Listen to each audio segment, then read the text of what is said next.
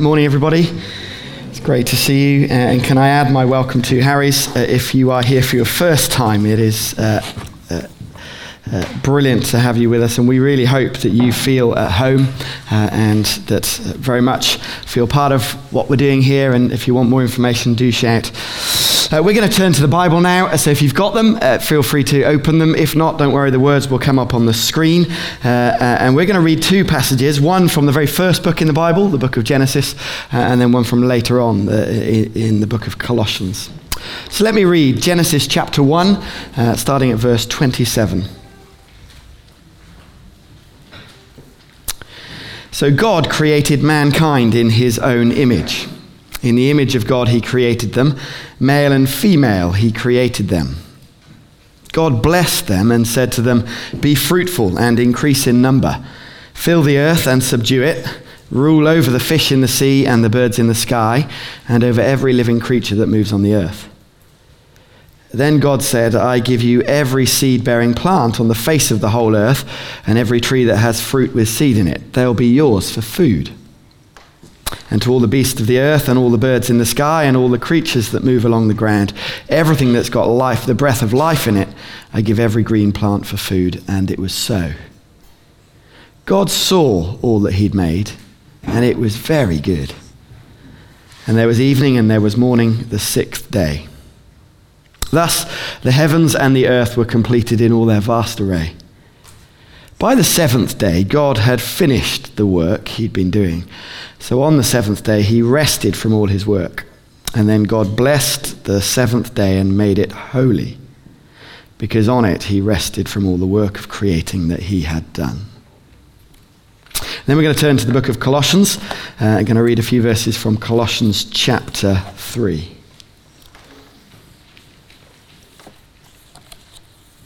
Starting at verse 22. "Slaves, obey your earthly masters in everything, and do it not only when their eyes on you and to curry their favor, but with sincerity of heart and reverence for the Lord. Whatever you do, work at it with all your heart, as working for the Lord, not for human masters, since you know that you'll receive an inheritance from the Lord as a reward. It's the Lord Christ you're serving. Anyone who does wrong will be repaid for their wrongs, and there is no favoritism. Masters, provide your slaves with what's right and fair, because you know that you also have a master in heaven." May God speak to us as we look at his word. I wonder, does anyone recognize this man? Just put your hands up if you recognize this man. It's interesting, if you're a certain age, you'll recognize. This is, of course, Eric Liddell, played by Ian Charleson in the 80s Oscar winner Chariots of Fire. All about an athlete who chose Jesus over his dream.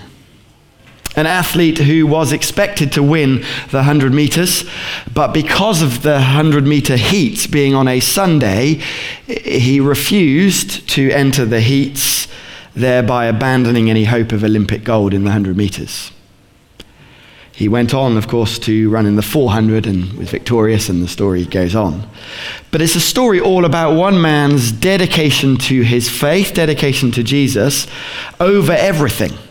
And in it, there's this famous quote. You may have heard it.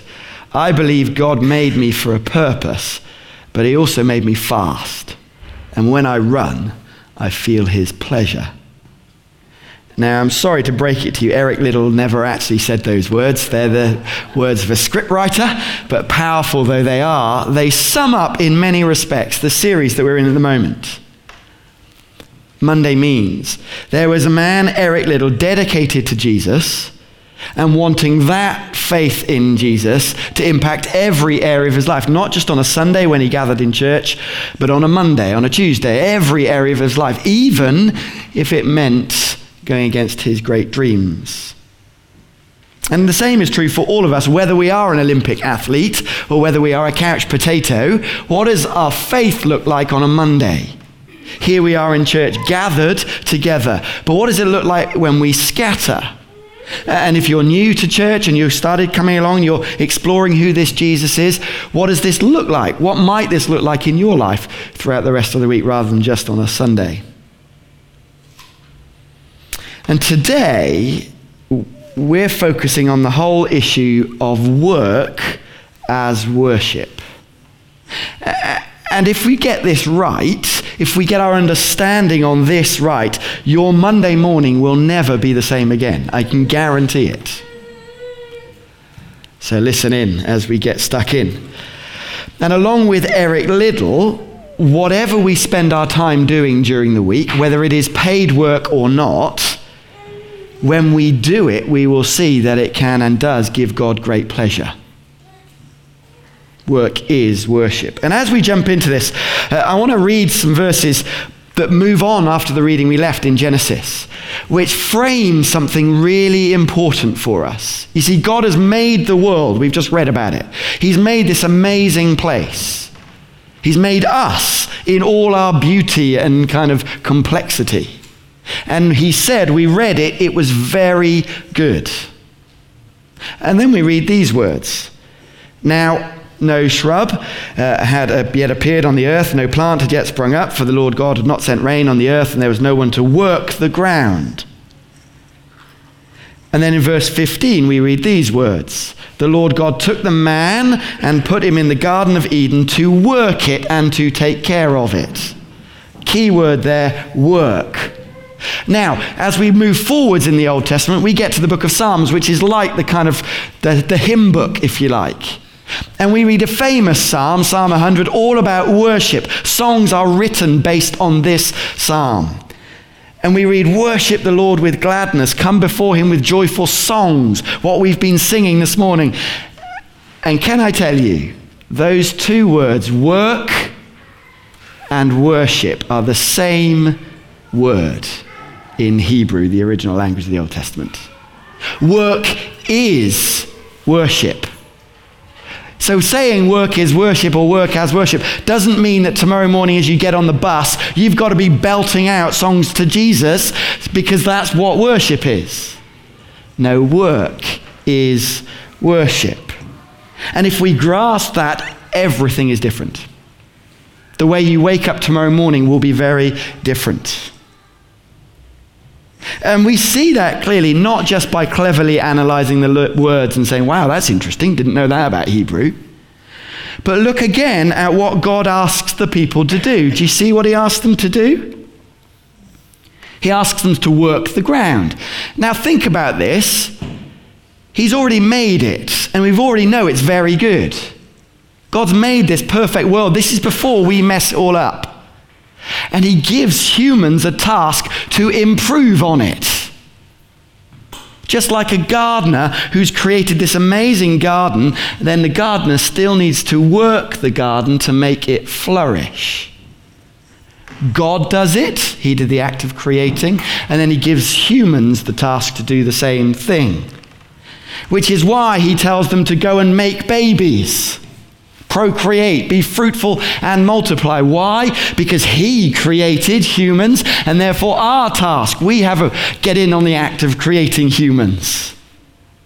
The same is true of looking after the planet. God made it in such an amazing way. We have a task to then make it flourish.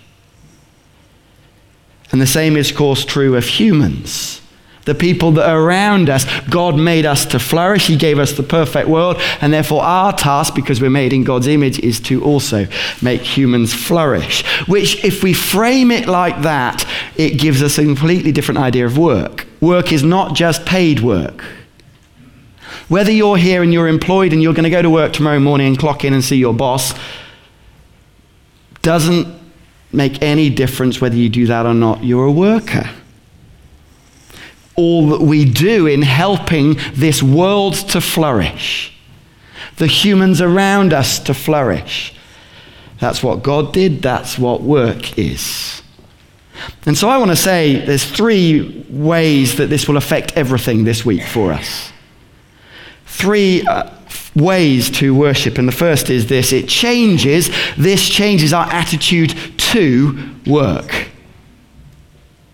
Because we realize that work is God-given. God has given this work to us. Do you notice? This is before we messed it all up. This was part of God's good plan, not plan B. And I think our society really struggles with that. Let me read to you from Time magazine, an article all about work in which the author thinks that he is describing the Bible's view on work. Let me read it to you. When God foreclosed on Eden, he condemned Adam and Eve to go to work.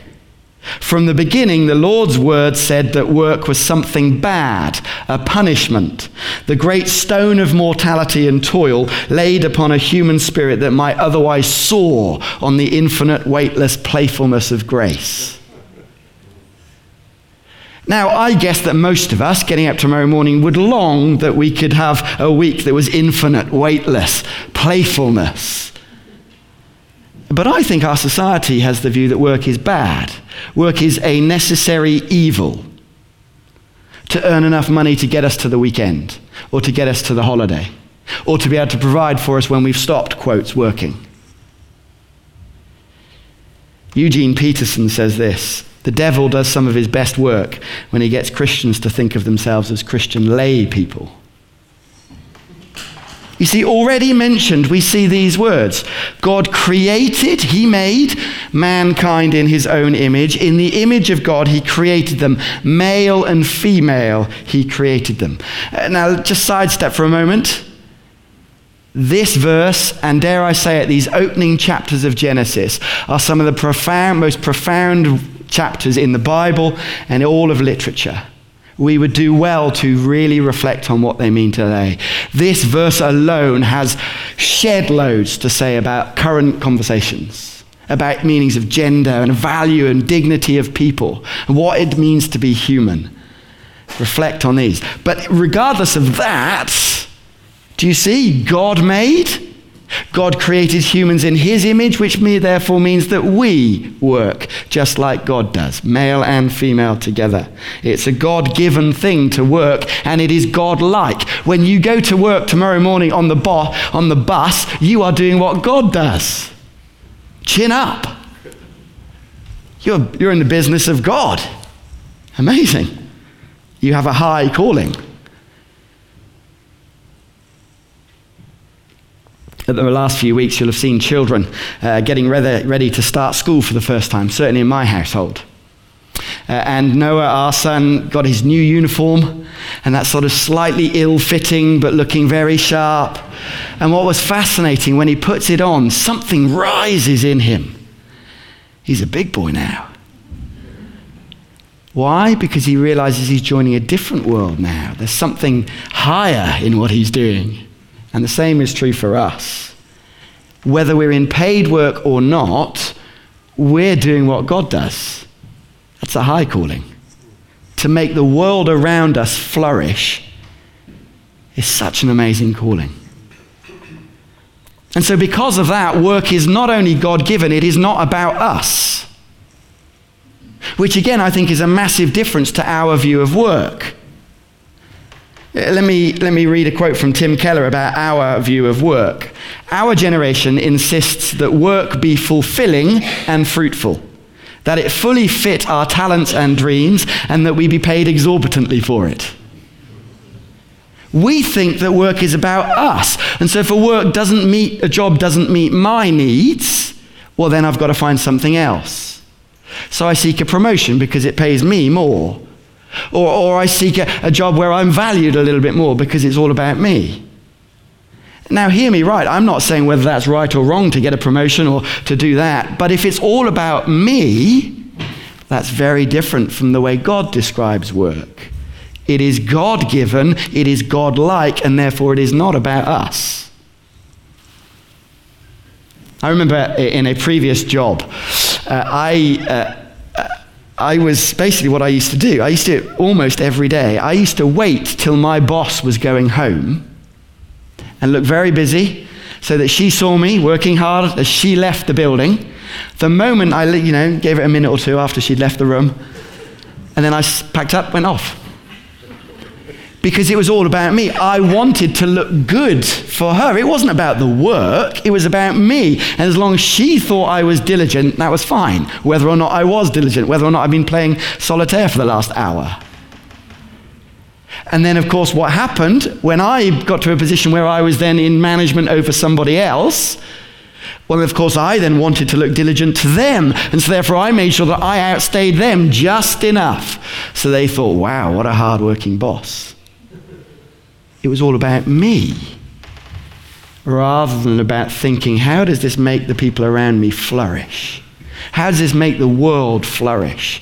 The task that God's given us to do. Can I say, this is an immensely liberating truth for all of us, whether in paid work or not.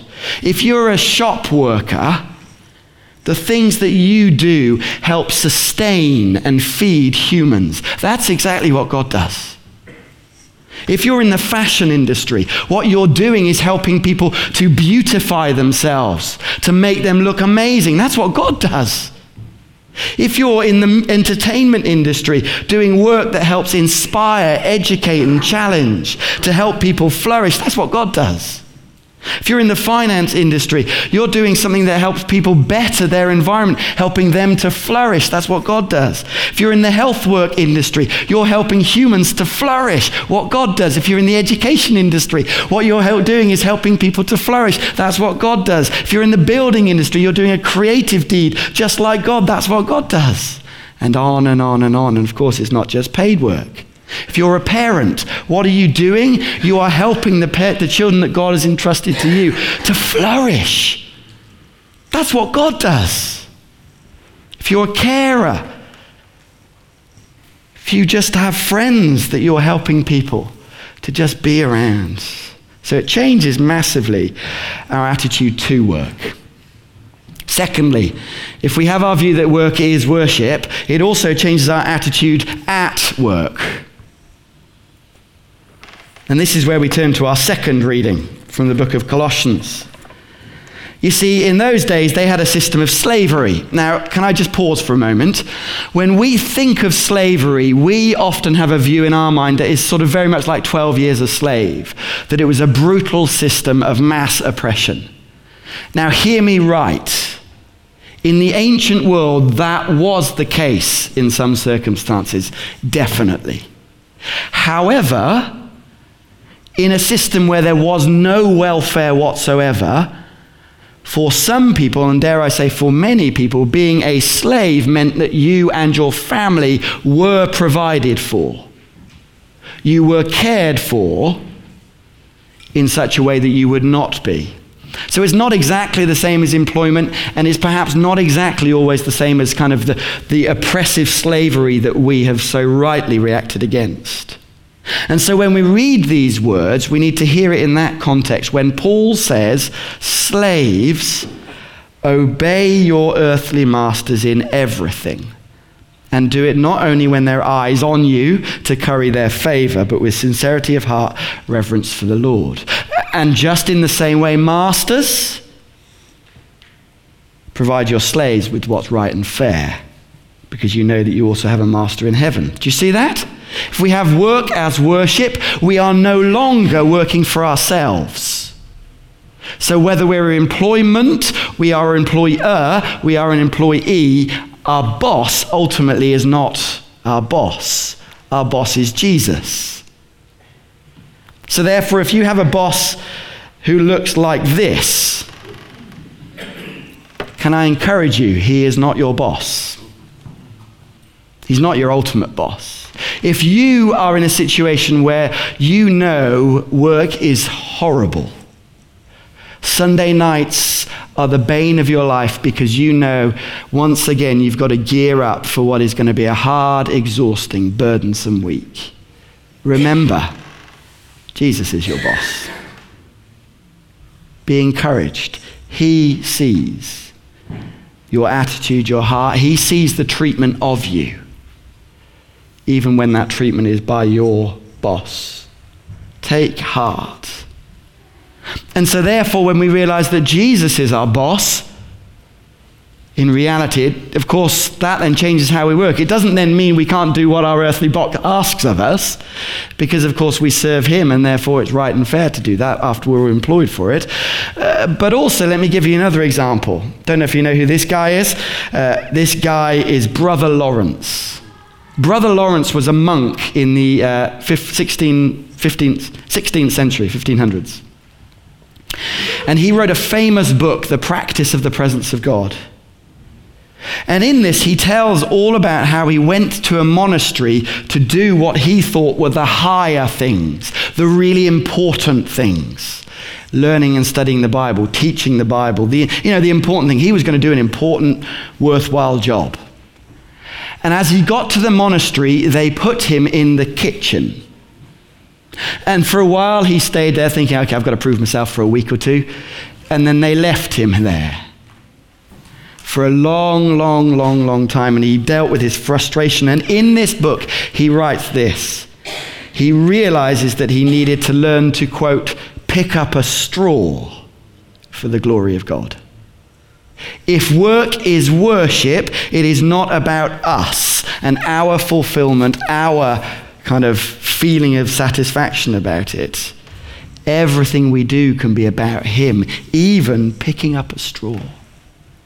Which I think means if you're a parent and frankly you're tired of dirty nappies, be encouraged. You're helping that human to flourish. If you're in a job that is just humdrum and yet again you got to type out a spreadsheet, next line, spreadsheet, next line.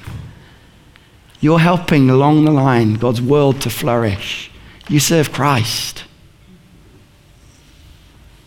If you're in a situation of retirement and you think your work life is behind you, be encouraged. God has a task for you now that is every bit as valuable, every bit as important as the job you left behind, to help this world and the people around you flourish.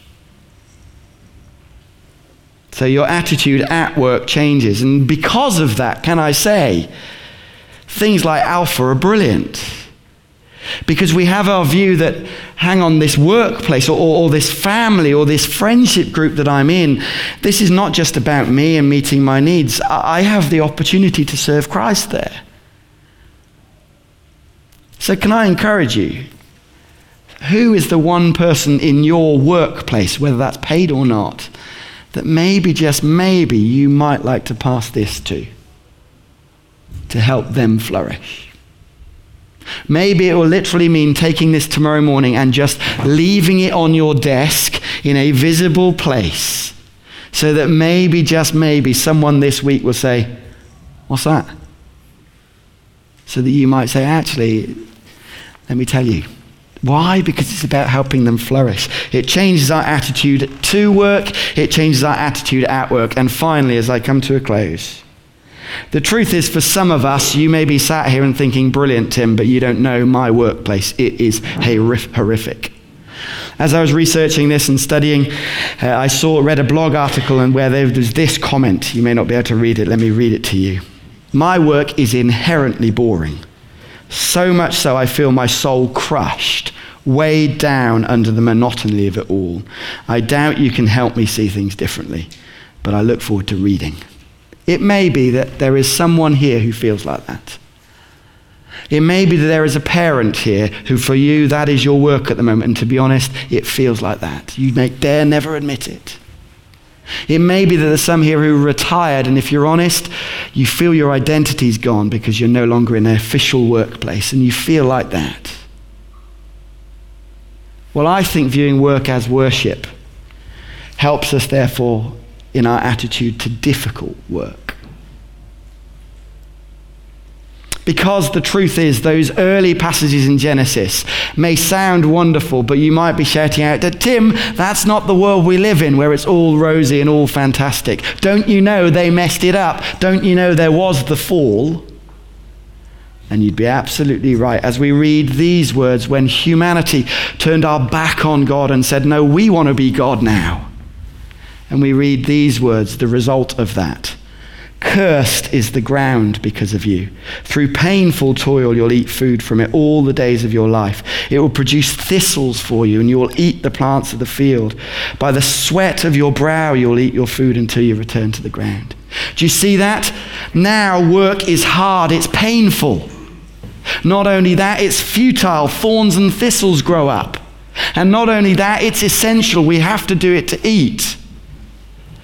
And I think you may call this a bit perverse, but I think it's really helpful to know that. It's really helpful when we're in difficult work to realize that you are not alone. This is not a unique thing to you. You are not the only human ever who has faced painful, futile, essential work that you'd rather be doing anything else, but you've got to do it.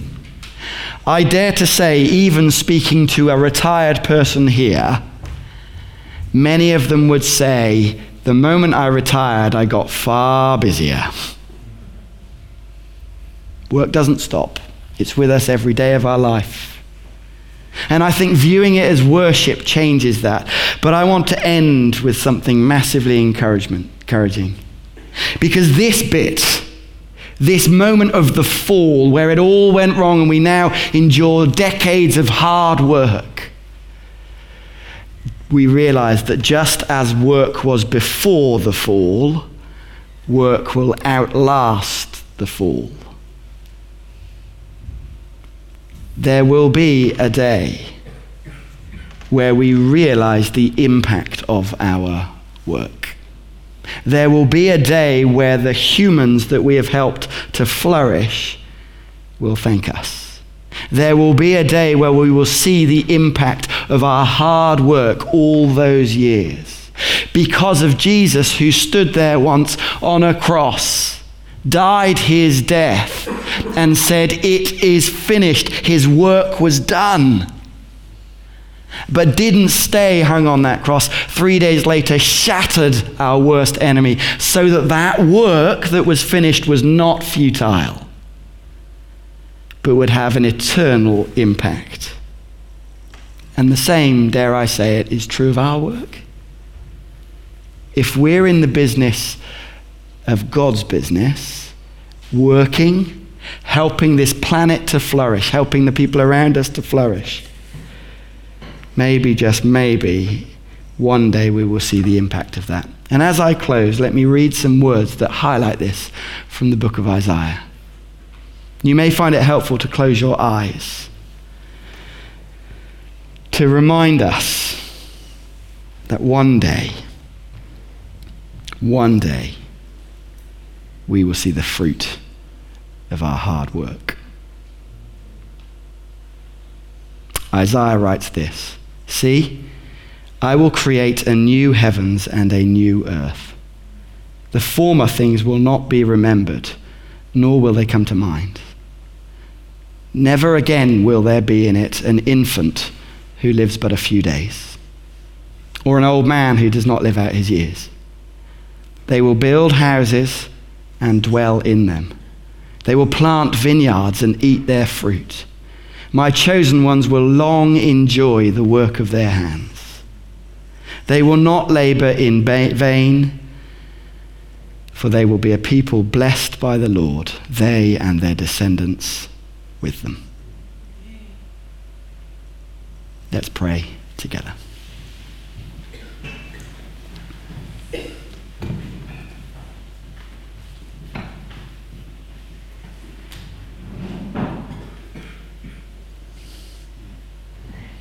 In the stillness, it may be that this morning God has reminded you of the value of what you're doing. And simply, as we pray, you may like to, in your own heart, ask him to keep on reminding you of that. So tomorrow morning you wake up with your chin lifted high. Or maybe for some of us, we've had a sense of hope in what is painful. And in the stillness, you may like to ask God to help you with that, to remind you day in, day out, that you are not alone, and that one day,